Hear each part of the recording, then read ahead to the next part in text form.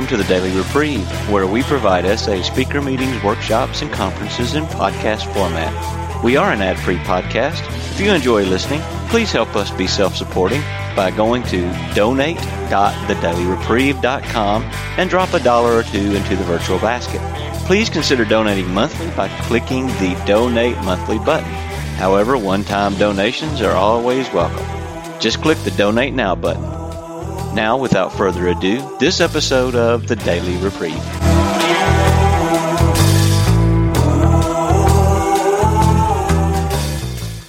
All right. Well, good morning. We're up to the last day of the retreat, and this morning we're going to talk about step 12. That we will take a break in here. But this step has an entire chapter devoted to it. The first step, interestingly enough, has 3 to 3.5 chapters devoted to it. The doctor's opinion, half of Bill's story, and chapters 2 and 3. So. If you're keeping score, step 1 is the one that gets the most ink. And I'm going to start with the White Book. There's a good coverage of the 12 and 12, but something. It's on page 145. It's a short little paragraph. It says, "Life gives birth to life. We want others to recover. Another paradox in the spiritual realm is that if we don't give it away, we can't keep it. We learn to practice becoming open to the needs of others, being generous with ourselves." And then over on the next page, 146, we discovered that unless we found what our lust was trying so unsuccessfully to fill, we were not going to make it. Either we fill the vacuum with the real thing, or we had nothing but the negative. Healing for us is incomplete without the positive sobriety of healed relations with others. And the step 12 suggests that having had a spiritual awakening as the result of these steps, we tried to carry this message to others and to practice these principles in all our affairs.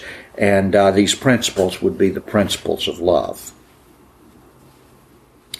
I'm going to go over to the 12 and 12 now on page 106.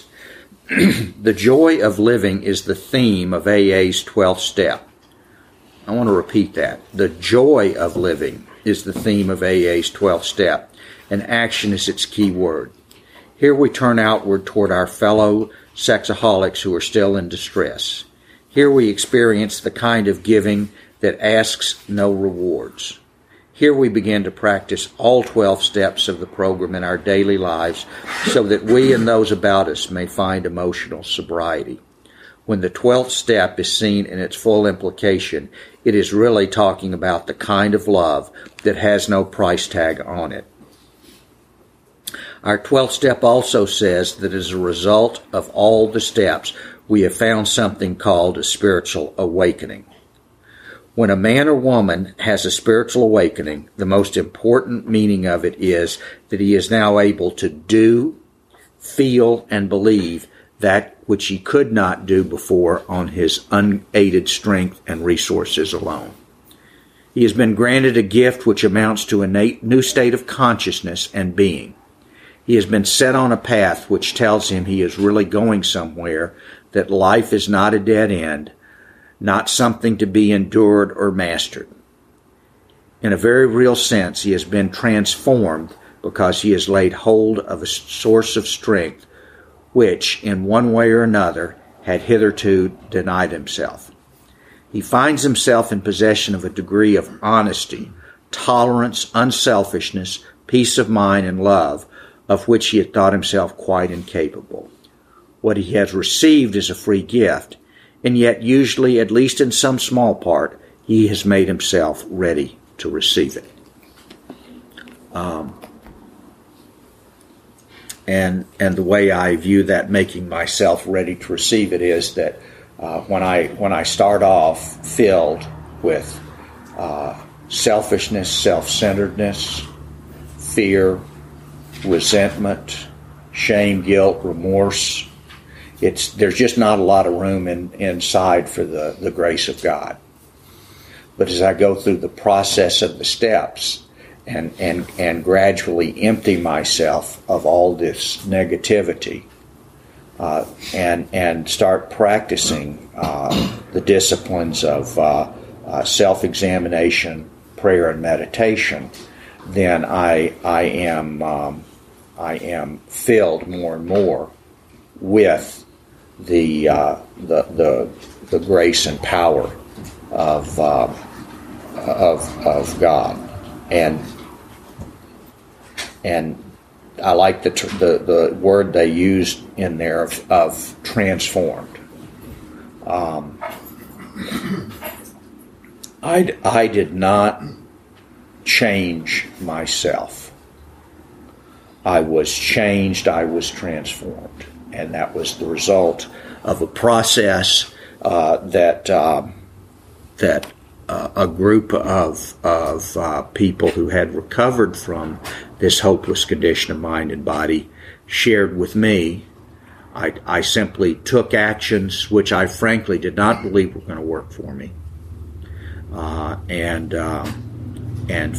found myself at some point having been transformed to where I was no longer terrified, suicidal, or doubtful of the power of this program. And then I began acting, if you will, more enthusiastically. It seemed like instead of it being a program, it had become my program. And I want to go back on to page 17 very briefly. It talks about the tremendous fact for every one of us is that we have discovered a common solution. We have a way out on which we can absolutely agree and upon which we can join in brotherly and harmonious action. And one day I realized that I absolutely agreed with the other people in recovery, and that I was going to join them in brotherly and harmonious action in the practice of this common solution, part of which is to carry the message to the still suffering sexaholic, alcoholic. That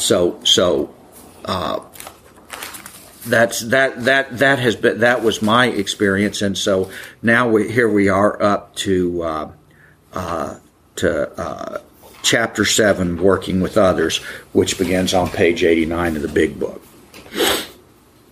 And I want to make one point because if you've been reading this book, it makes the point that what follows starting on page 89 is a continuation of the process that has been described in the previous 88 pages, right as they complete the description of step 11 of we let God discipline us in the simple way we have just outlined. The very next sentence is, but this is not all, there is action and more action. Faith without works is dead. The next chapter is entirely devoted to step 12.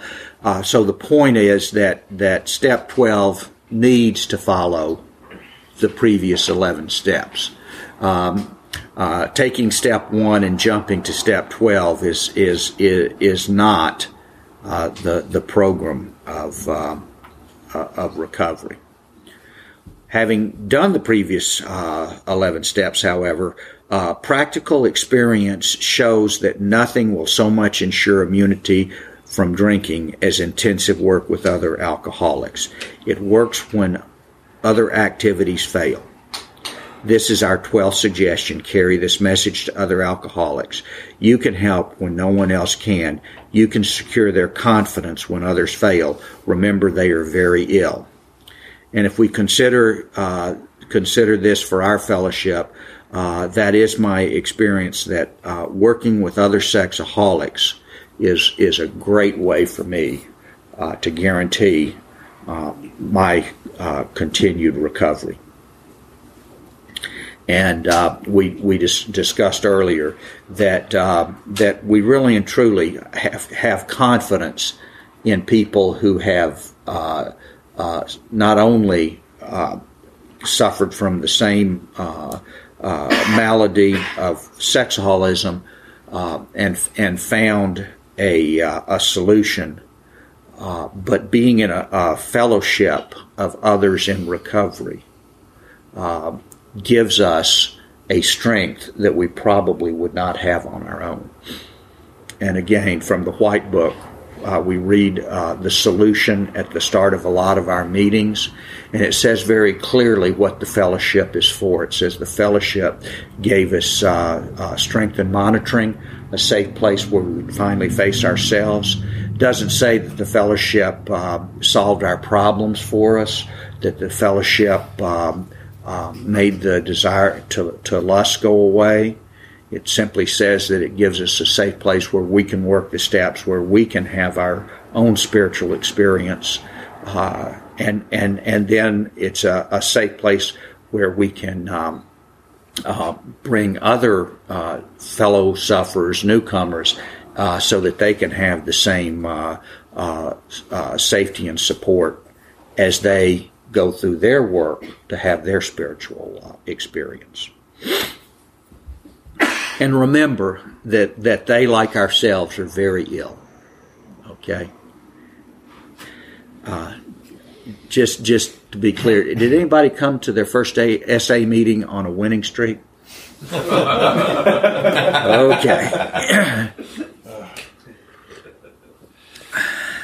Life will take on these are the 12-step, or some of the 12-step promises. Life will take on new meaning.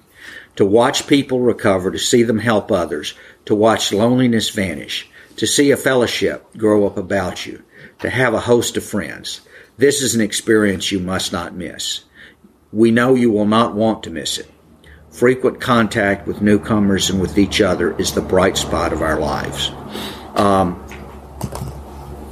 Let me think. I got to conjugate this right. Okay. Tim is a sponsee of John, who's a sponsee of Steve's, who's a sponsee of mine. So I'm at a conference one day, and they've got this lineup of speakers from around the country, just absolutely awesome. This is an AA speakers roundup thing. It's just an awesome time. The people with the newcomer on the panel probably only had 35 years of sobriety, but it went up to 55 or something like that. Anyway, so and these people are really they're on fire. They're really carrying the message. And between breaks, I go back to the room in the hotel, and here's Tim sitting with this new guy who has tears running down his face, and Tim's got they got their books open, and Tim's talking to him about so are something to the offense of the effect. So are you convinced that you're not going to be able to do this, and you're going to have God's help? I mean, I'm just stepping in, grabbing a fruit, using the bathroom, and I'm out. Tim, they looked up, said hello, but they didn't stop what they were doing. Okay, and so I walk out of there, just feeling almost a foot off, because see, when Steve first showed up at SA, he was in the process of going to court to be convicted of offense so that he could be placed on the registry.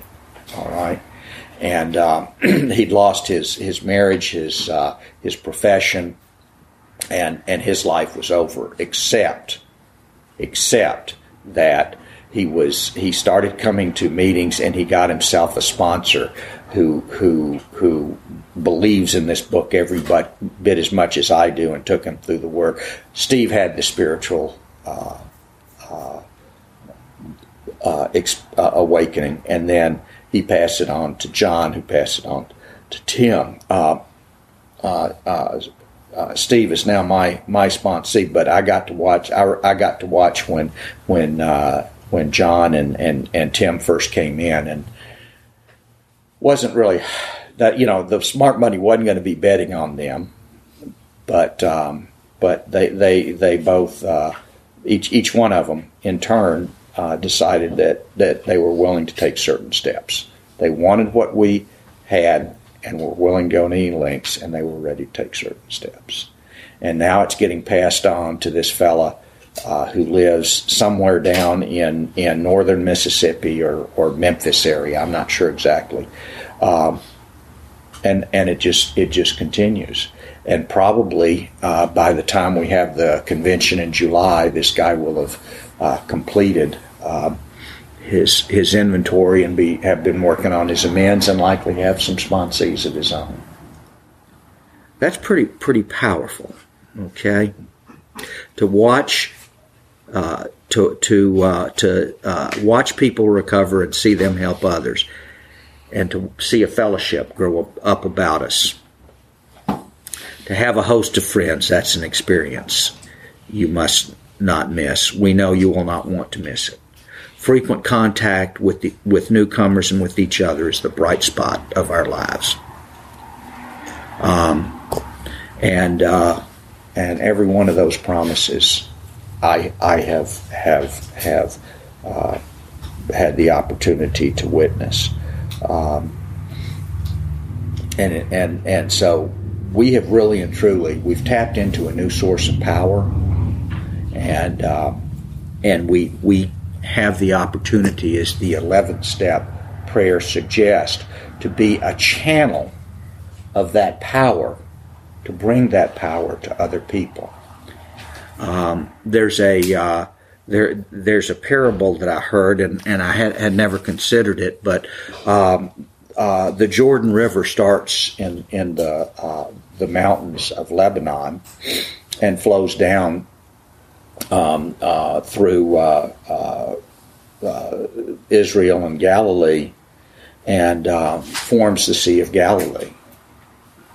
And water from the Sea of Galilee continues to flow south through the river Jordan to another body of water called the Dead Sea, and from there the water stays. It doesn't flow out. The Sea of Galilee receives and gives, and it's filled with life. The Dead Sea receives and holds on and has nothing.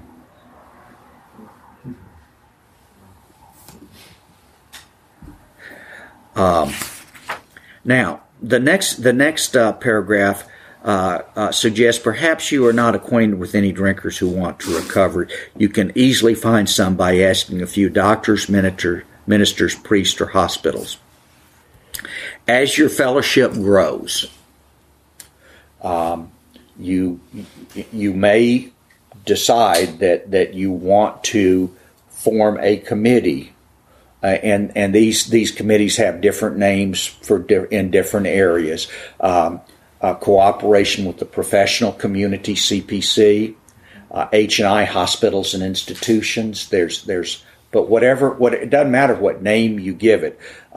Finding the opportunity to reach out to people in the helping professions who are dealing with people like us, and are pretty much at their wits' end because, sexaholics just won't do what you suggest they should do in therapy.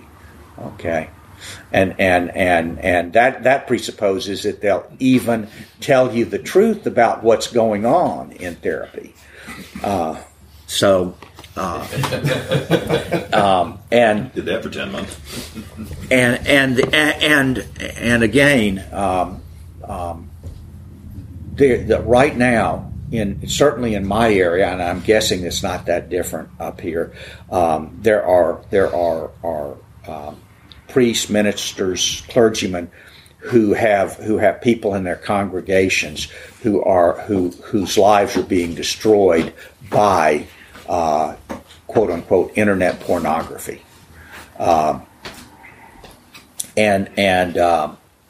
if you make a proper approach to these individuals, that we have found a solution for the problem of lust, and see, clergymen are really open to the idea that we're dealing with lust,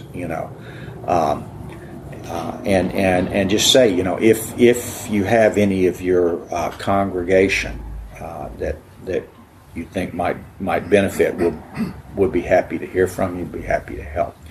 And again, how much time and how many people do you have? Do you have people who can actually make phone calls? Phone calls are a lot more personal than a mass mailing. On the other hand, a mass mailing actually gives the individual something they can put in their files for when they need it. But however you decide to do it, but this is carrying the message. And remember, our primary purpose is to carry the message. And I can assure you that when the General Delegate Assembly meets and somebody says, I think we should do this, I think we should do should put this up on the website, I think we should publish this or whatever, the question that always comes up is, how does this relate to our primary purpose of carrying the message of recovery to the still suffering sexaholic? And if it fits, then it will go on the list for prioritization, and if it doesn't, then very likely it won't go very far. Then it goes on to talk about don't start out as an evangelist or reformer, goes on and makes the comment that ministers and doctors are competent and you can learn much from them if you wish, but it happens that because of your own experience, you can be uniquely useful to other sexaholics. So cooperate, never criticize. I don't know, maybe you guys might want to underline that in the book so that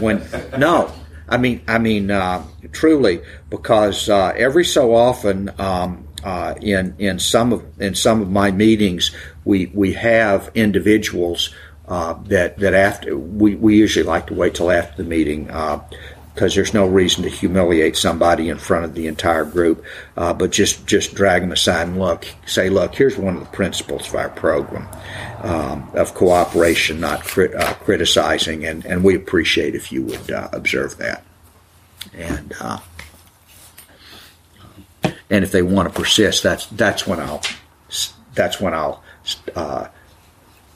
follow them in the meeting and read out of the big book and say, and this is and then I'll end it with something. So this is the principle of our program of recovery. I don't know what criticizing has to do with recovery. And now I've just upset somebody, but that's okay, because if he works the steps, I'll be on his fourth step, and he and his sponsor will work through it. If he doesn't work the steps, he's not going to be around long anyway. So if you think about it, it really is. It's a self-cleansing process.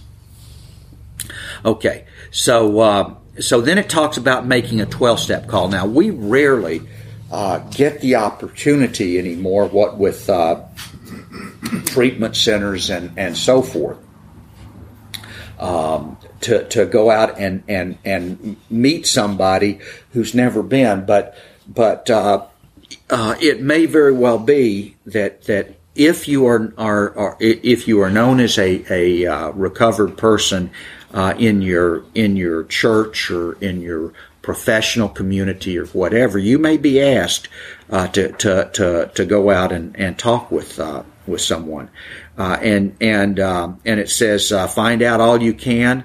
If he does not want to stop, don't waste time trying to persuade him. You may spoil a later opportunity.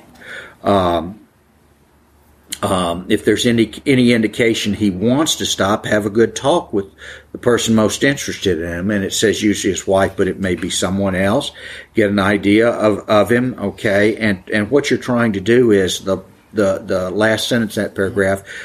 You need this information to put yourself in his place to see how you would like him to approach you if the tables were turned. See, this is now we're talking about being empathetic and considerate of other people.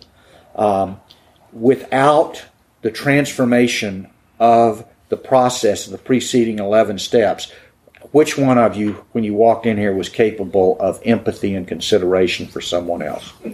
Someone else? Now, for the record, no hands went up. This is why it is so critical that you know, as it says back in the beginning of the book.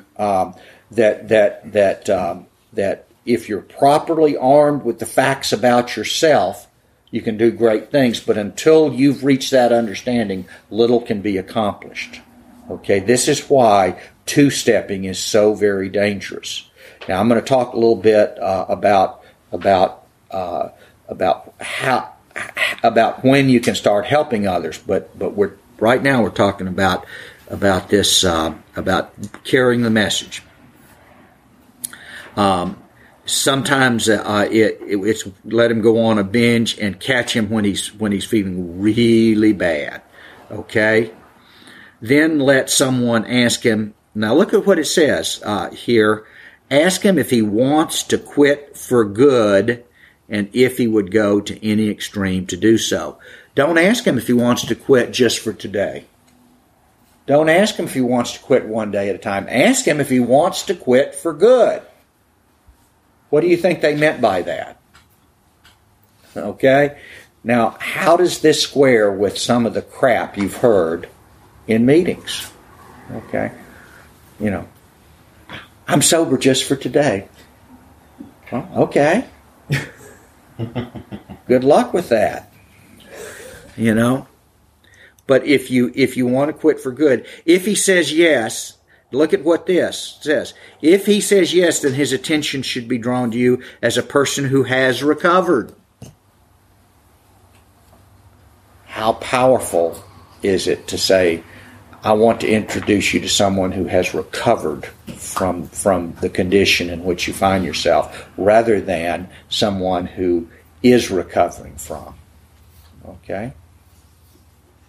The question is, how do you want to give this fellowship and this program, which I can't speak for you, but for me, this program and this fellowship has saved and transformed my life.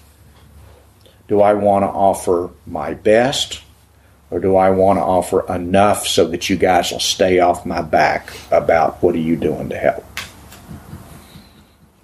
The question is, and remember the principle, whatever I put out is what I get back.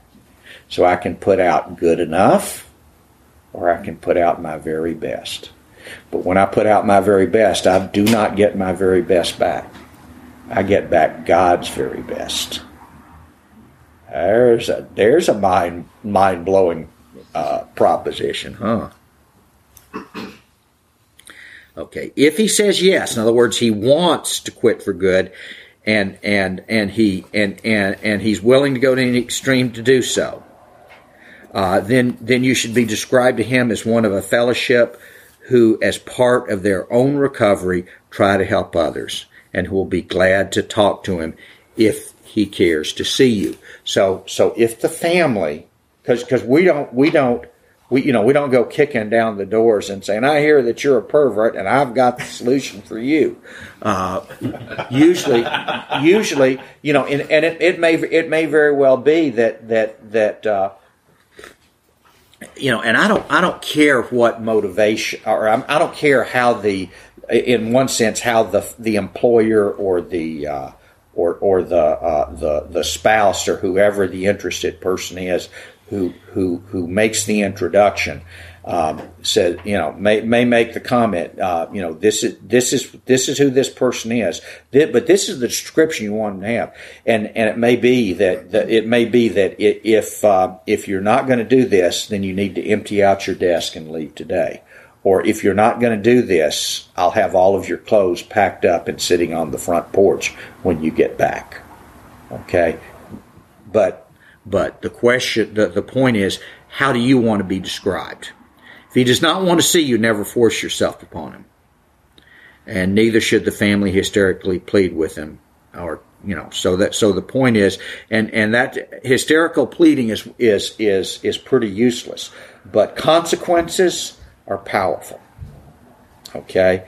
And my father used to work in the field of alcohol and drug addiction. The most effective intervention that he described was when he had the alcoholic addict, the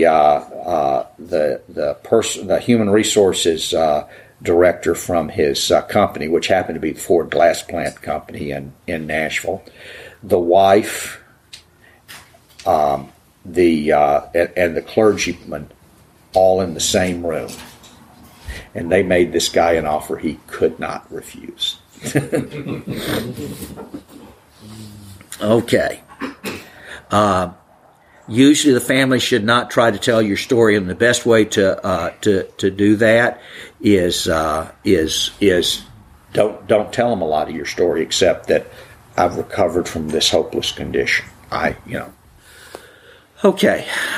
When possible, avoid meeting man through his family. Approach through a doctor or an institution is a better bet. But notice it says it's a better bet. But it's kind of like we take them as we get them.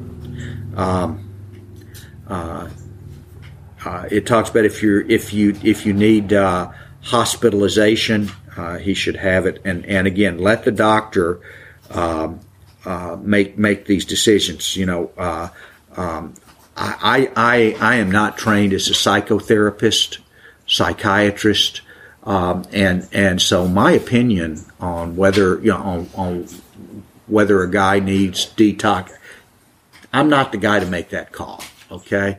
Fortunately, there are some psychiatrists and other addiction specialists and so forth who are qualified to make that call. So I think I'll let them, and then it talks about that once the guy is stable, then it's time for you to have the first discussion. And notice, I'm on page 91. Notice at the end of this second paragraph, it says, "Call on him while he is still jittery. He may be more receptive when depressed." Okay. When you showed up at your first essay meeting, were you pretty much out of ideas?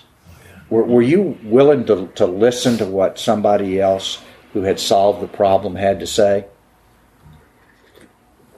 And again, we've heard over the course of the weekend about some people who show up and they still have their own plan.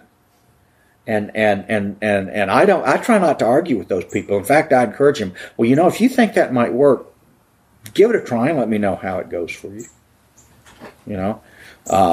And when they come back with one more burn, then say, how about now? Do you think this might be because people, I haven't heard it so much in essay, but I've heard it in AA that when I showed up here, this was the last house on the block. If this didn't work for me, I knew I was going to die. Okay. see the person alone if possible, okay? And tell him enough about your lusting habits, symptoms, and experiences to encourage him to speak of himself, okay? If you're making a call on someone who is still employed and perhaps still has his family, then you don't need to tell him about losing your job, being kicked out on the house, living on the streets, and eating out of dumpsters. Okay? Because that's not helping him identify. That's helping him decide why you're different from him and he doesn't need to do what you needed to do. But if you'll talk to him about your powerlessness, which you've got examples of from your first step, some of the consequences you've experienced, especially the spiritual and emotional consequences, the damaged relationships, then most all of us are going to identify with that. And you don't need to make this a 90-minute monologue. You tell him enough about yourself to encourage him to speak of himself. And this is a great outline for the newcomers meetings. How many of you have been to a newcomers meeting? Let's say it's 1 hour and 55 minutes of it are spent with people telling their war stories. And the newcomer is just filled with all these questions and fears and all this other stuff that he wants to share. But we got to go back and join to close the meeting. Keep coming back, and we'll talk at you some more next week. I'm excited about this. I can see how this is going to work. So make sure that he has time. If he wishes to talk, let him do so.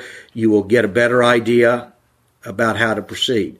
If he's not communicative, give him a sketch of your drinking career up to the time that you quit. In other words, if he doesn't want to talk, now you can talk a little bit more about your drinking, but say nothing for the moment of how the quitting was accomplished.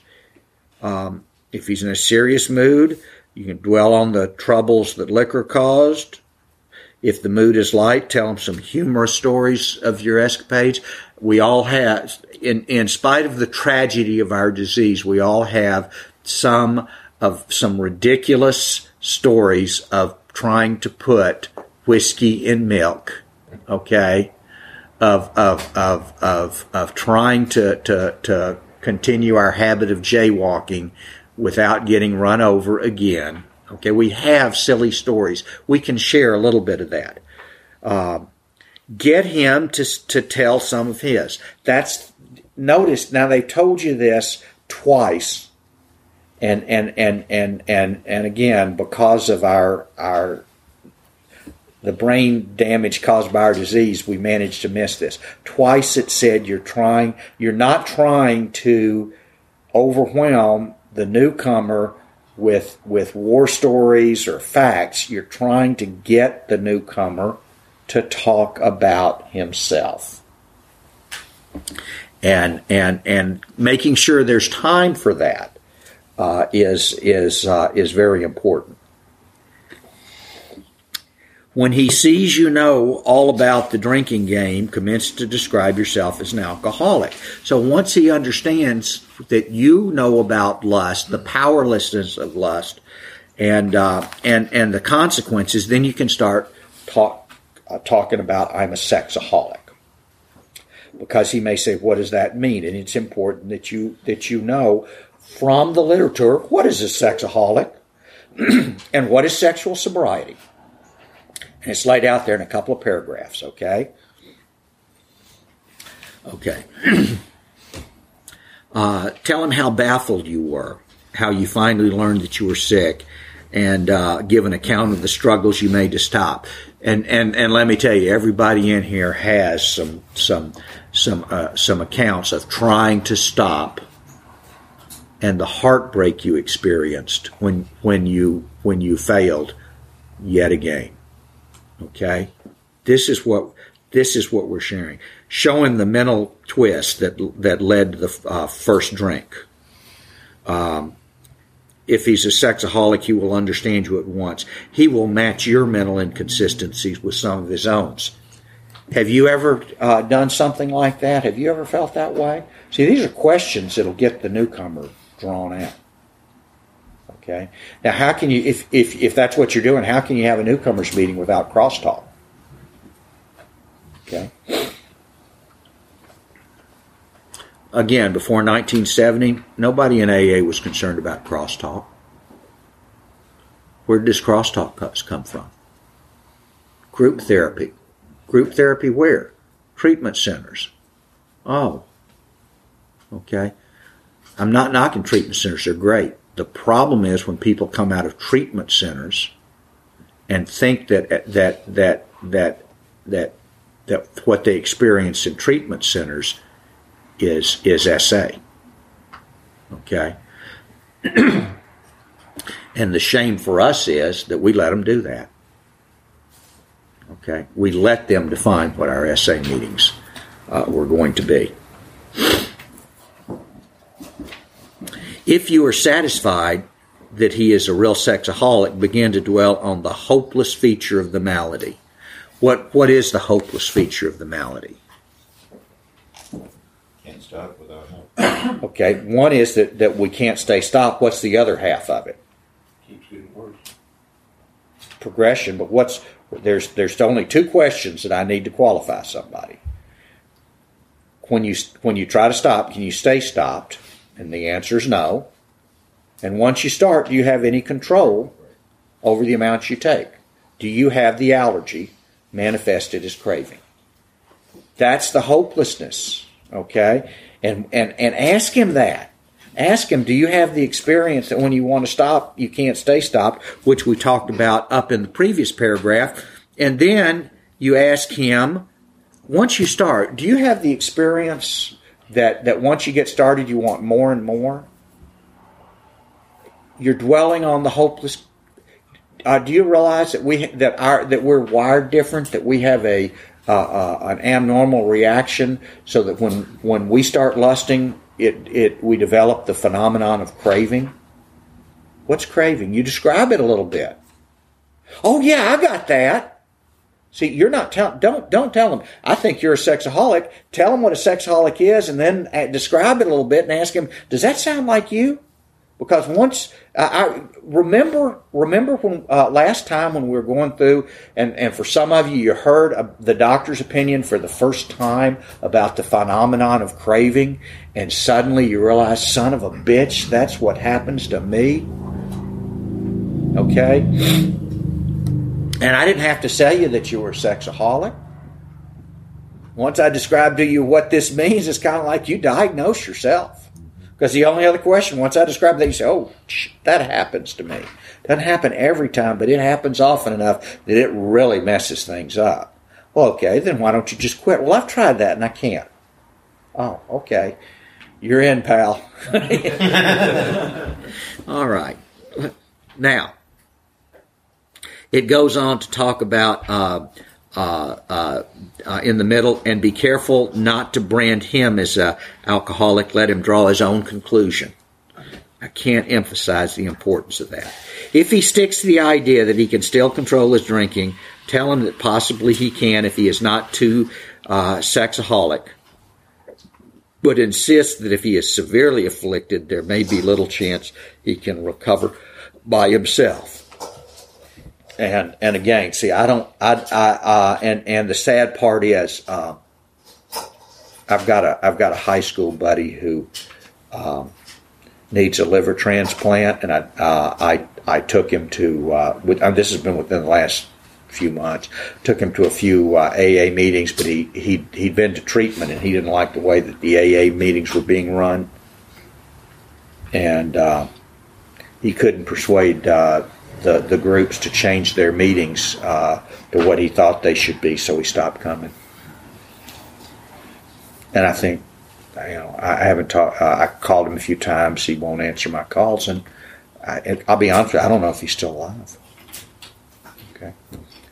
But that's all I can do is explain, and you can let them know. I don't think this is going to have a happy ending, but you can't force anybody. But hopefully the way that I left it is that if he decides, if he gets another chance and decides that he wants to take it, I have not treated him in such a way that he won't call me. All right.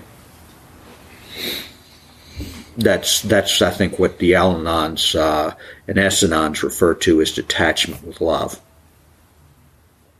Continue to speak of sexaholism and illness, a fatal malady. Okay? Is there anybody in here who has a problem with describing this disease as fatal? Okay. Okay. All right. Because a lot of people think that alcoholism kills people by liver failure and bleeding and all this other stuff, but it also kills people by death in a automobile accident, suicide. If you're a nasty drunk, sometimes somebody thinks you need killing, and so they do it.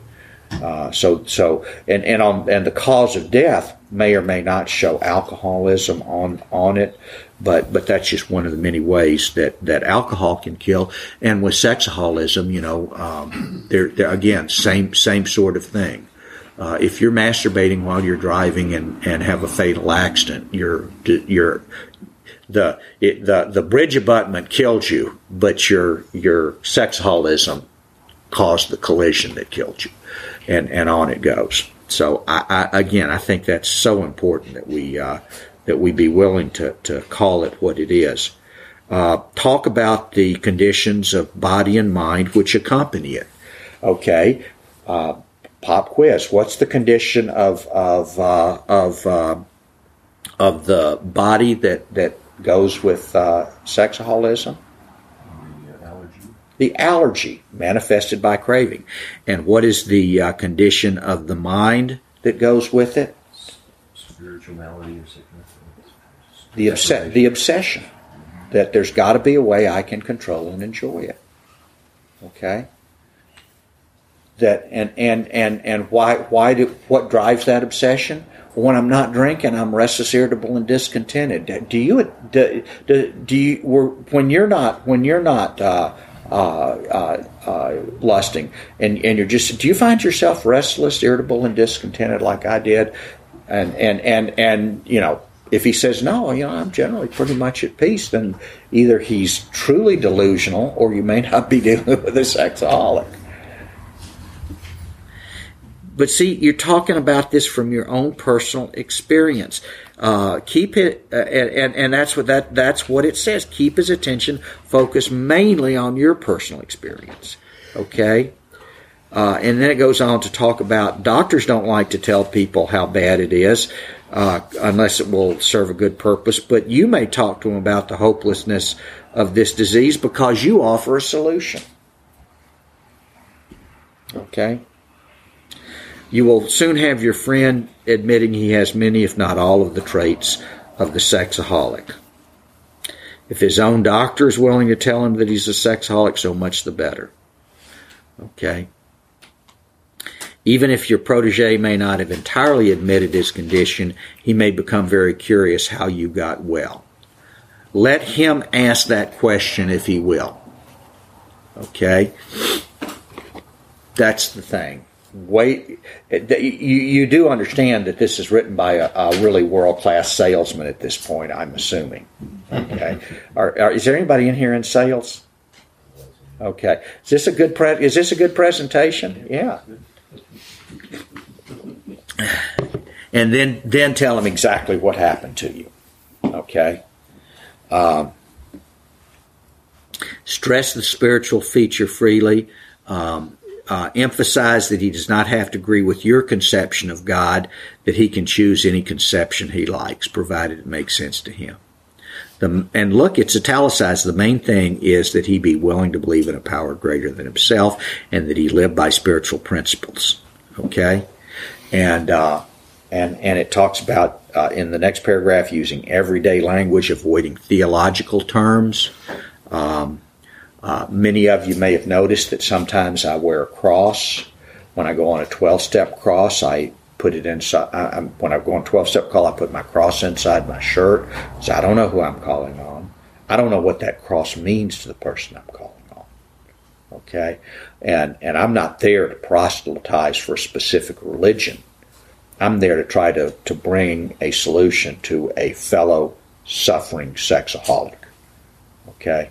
And if he happens to have a religious faith, Jewish, Muslim, Buddhist, whatever, I certainly don't want him thinking that only Christians or only Jews or only anything can recover. Okay? So I want to avoid anything that's going to put it. I don't want to put any difference that I can avoid between me and the person I'm making the call. And it goes on to talk about how this guy may be belong to a religious denomination, have religious education and training far superior to yours. I'm sponsoring a guy who went through the seminary and was ordained as an Anglican minister. But here's the question. He was curious to learn why his own convictions had not worked and why mine seemed to work so well. And by the way, now that he has recovered, all that stuff that was bouncing around inside of his head, now it's, if you will, he's being able to consider it thoughtfully, prayerfully, mindfully, without fear, shame, or guilt. And you know what? Now, I'm not saying that his faith is going to end up exactly what it was when he showed up, but he may never return to active ministry. But the point is that his relationship with his higher power will be what it is. But he has not had to throw out everything. He's had to be willing, as it says, to let go absolutely and let God show him what his relationship with God is supposed to be.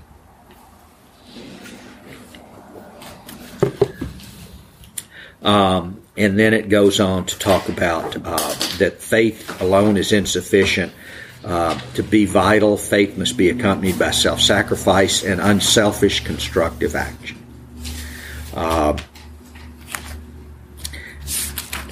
At the very bottom, it says, we represent no particular faith or denomination. We're dealing only with general principles common to most denominations. And again, if you consider when that was written, I think I would probably change that to most religions. Okay?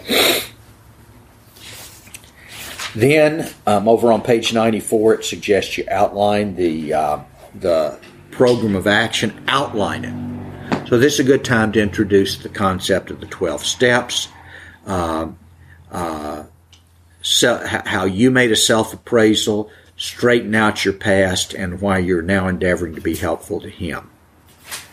And look at this. It is important for him to realize that your attempt to pass this on to him plays a vital part in your own recovery. Actually, he may be helping you more than you are helping him. Make it plain he is under no obligation to you, that you only hope he will try to help other sexaholics when he escapes his own difficulties. Suggest how important it is that he place the welfare of other people ahead of his own. Now, there's a lot there, but first of all, I'm going to outline briefly. I had to look at and you can put this however you want. I try to avoid using the language of the steps when I'm saying.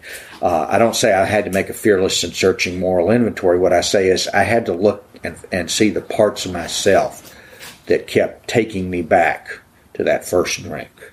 Okay. I had to discuss the problems I had with another person so that I could get feedback and make sure that I wasn't just deluding myself. Now, see, I haven't said anything at all that sounds that horrifying. Okay, I didn't say you've got to tell somebody your entire story, or I didn't say you have to tell somebody every disgusting thing you've ever done. That's, but I just said I have to look and see. You see what I'm saying? I'm keeping it about me. And then once I realized the harm I'd done some other people, I had to start going about making those things right, so that I wasn't driven by the shame and guilt that I had that used to dog me every day. Now, anybody who's still still unrecovered understands everything I just said about shame and guilt and identifying the parts of myself that take me back. And I'm staying very much. And then the other part is that and the only way that I get to remain recovered from my condition is that I have to share what I've learned with other people. And you're providing me with an opportunity to stay sober again today. And I hope that you get that. I hope that I can be helpful to you see how just do this as a conversation. Because if that's how you're doing it, the person is not likely to want to kick you out of his office or out of his hospital room or wherever it is that you're making the call. Then it goes on to suggest that you should not be offended if he wants to call it off. If your talk has been sane, quiet, and full of human understanding, you have perhaps made a friend. Maybe you've disturbed him about the question of sexaholism. This is all to the good. The more hopeless he feels, the better. He will be more likely to follow your suggestions.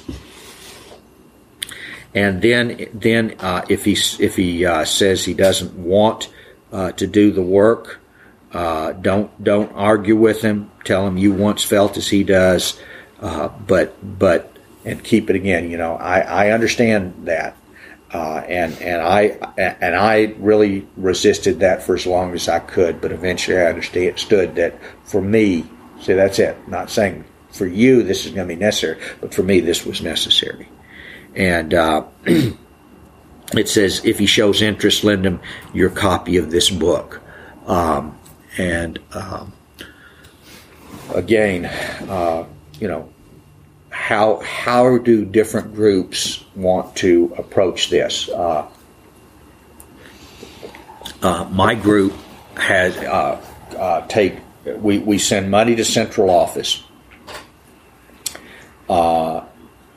and we take part of our collection and we buy big books for our people who go into prison to carry with them, so that when somebody shows up, because in prison the $6 that I think is where they're going for, $6.50 for a big book, that's out of reach for some of the people who are incarcerated. So we just give them a copy of the book. Okay,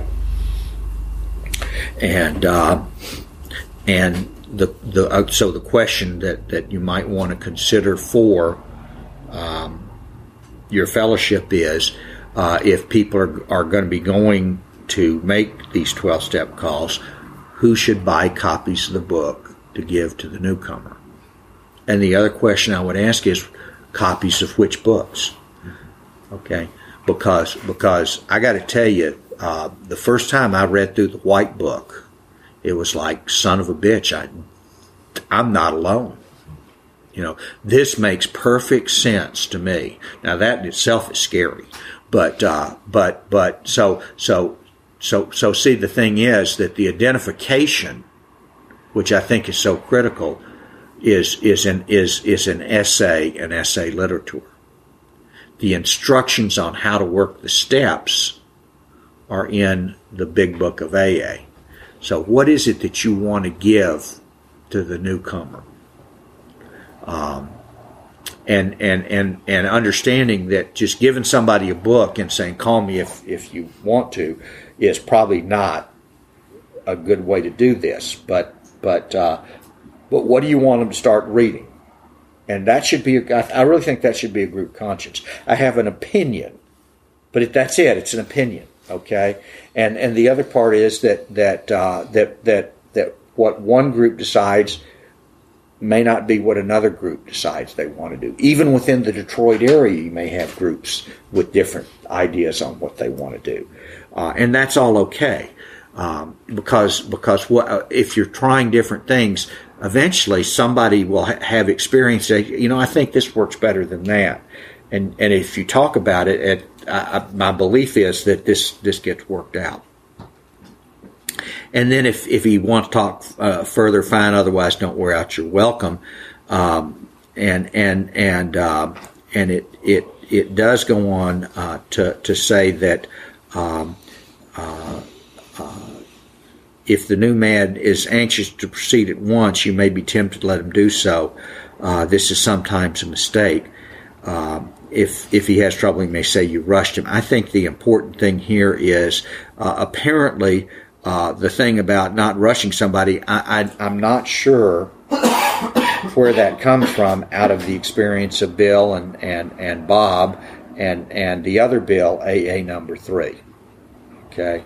So I'm not sure. Maybe if you're trying to rush an alcoholic before he's gotten out of DTs, that might be overshooting it a bit. But truly, by the time you're making a call on most sexaholics, I'm not sure what delay needs to be done. But the point that comes out next is never talk down to a sexaholic from any moral or spiritual mountaintop. Simply lay out the kit of spiritual tools for his inspection. Show him how they worked for you, and offering friendship and fellowship. And when I realized, as Bill Wilson realized 70 years ago, that the reason that I am carrying the message is because if I don't, I won't remain recovered, that I need the opportunity to do this work as much as the new person needs to hear the message, then that sure makes it hard to be up on a mountaintop. Okay? And then if he's not interested in your solution, if he expects you to act only as a banker for his financial difficulties, then you may have to drop him until he changes his mind. If he wants to see you again, ask him to read the book in the interval, and then he can decide what he wants to do. If he thinks he can do the job some other way, then encourage him to follow his own conscience. We have no monopoly on God. We merely have an approach that worked with us. It's been about 15 years ago, I guess. I met a man who's a bishop in the Anglican Church, who in our I'm not talking about what he said from the pulpit. I'm talking about in our conversation outside of the formal revival stuff. Kind of like the best conversations at SA conventions aren't necessarily in the breakout sessions at what happens in the hospitality suite and so forth. So I was getting to talk with this guy, and I pretty well qualified him as a real alcoholic, or he qualified himself, if you will, and he had no animosity toward AA. He just had no need of AA, and I asked him what he did to get sober, and what he did was he sat down with his spiritual advisor and had we don't call it confession in ours, we call it reconciliation of the penitent. So what he did was a searching and fearless moral. He'd already come to the realization that he couldn't stop on his own, that he was going to have to have God's help, and he sat down with his spiritual advisor and acquainted him with as much of his shortcomings and defects of character as he could. And that's we call that the reconciliation of the penitent. Part of that is that we pray to God to remove these defects of character. They're 6 and 7. Okay? They identified some of the things that some of the people that had been harmed, some of the things that he'd done wrong in his ministry, and some corrective actions that needed to be taken. There's the amends and restitution process. Now, he's a priest, okay? Ongoing self-examination, prayer, and meditation is not a stretch for this guy. But the other part was he keeps following up with his spiritual advisor on what he's doing. This is the essence of what sponsors do. Okay? And he had, at the time that I met him, he had not had a drink for, and I don't remember, but it had been 15, 20 years. It's been a long time. I would call him recovered. Okay? So he didn't do it in AA. And the point is, we have no monopoly on God. Yeah, I agree with that. Okay? There's some churches where people find a relationship with God that really transforms their lives, and I don't have any reason to dispute that. So I think this would be a real good place for us to take a break. I'd like to suggest that maybe we take about 10 minutes and then come back in, and we'll continue with this.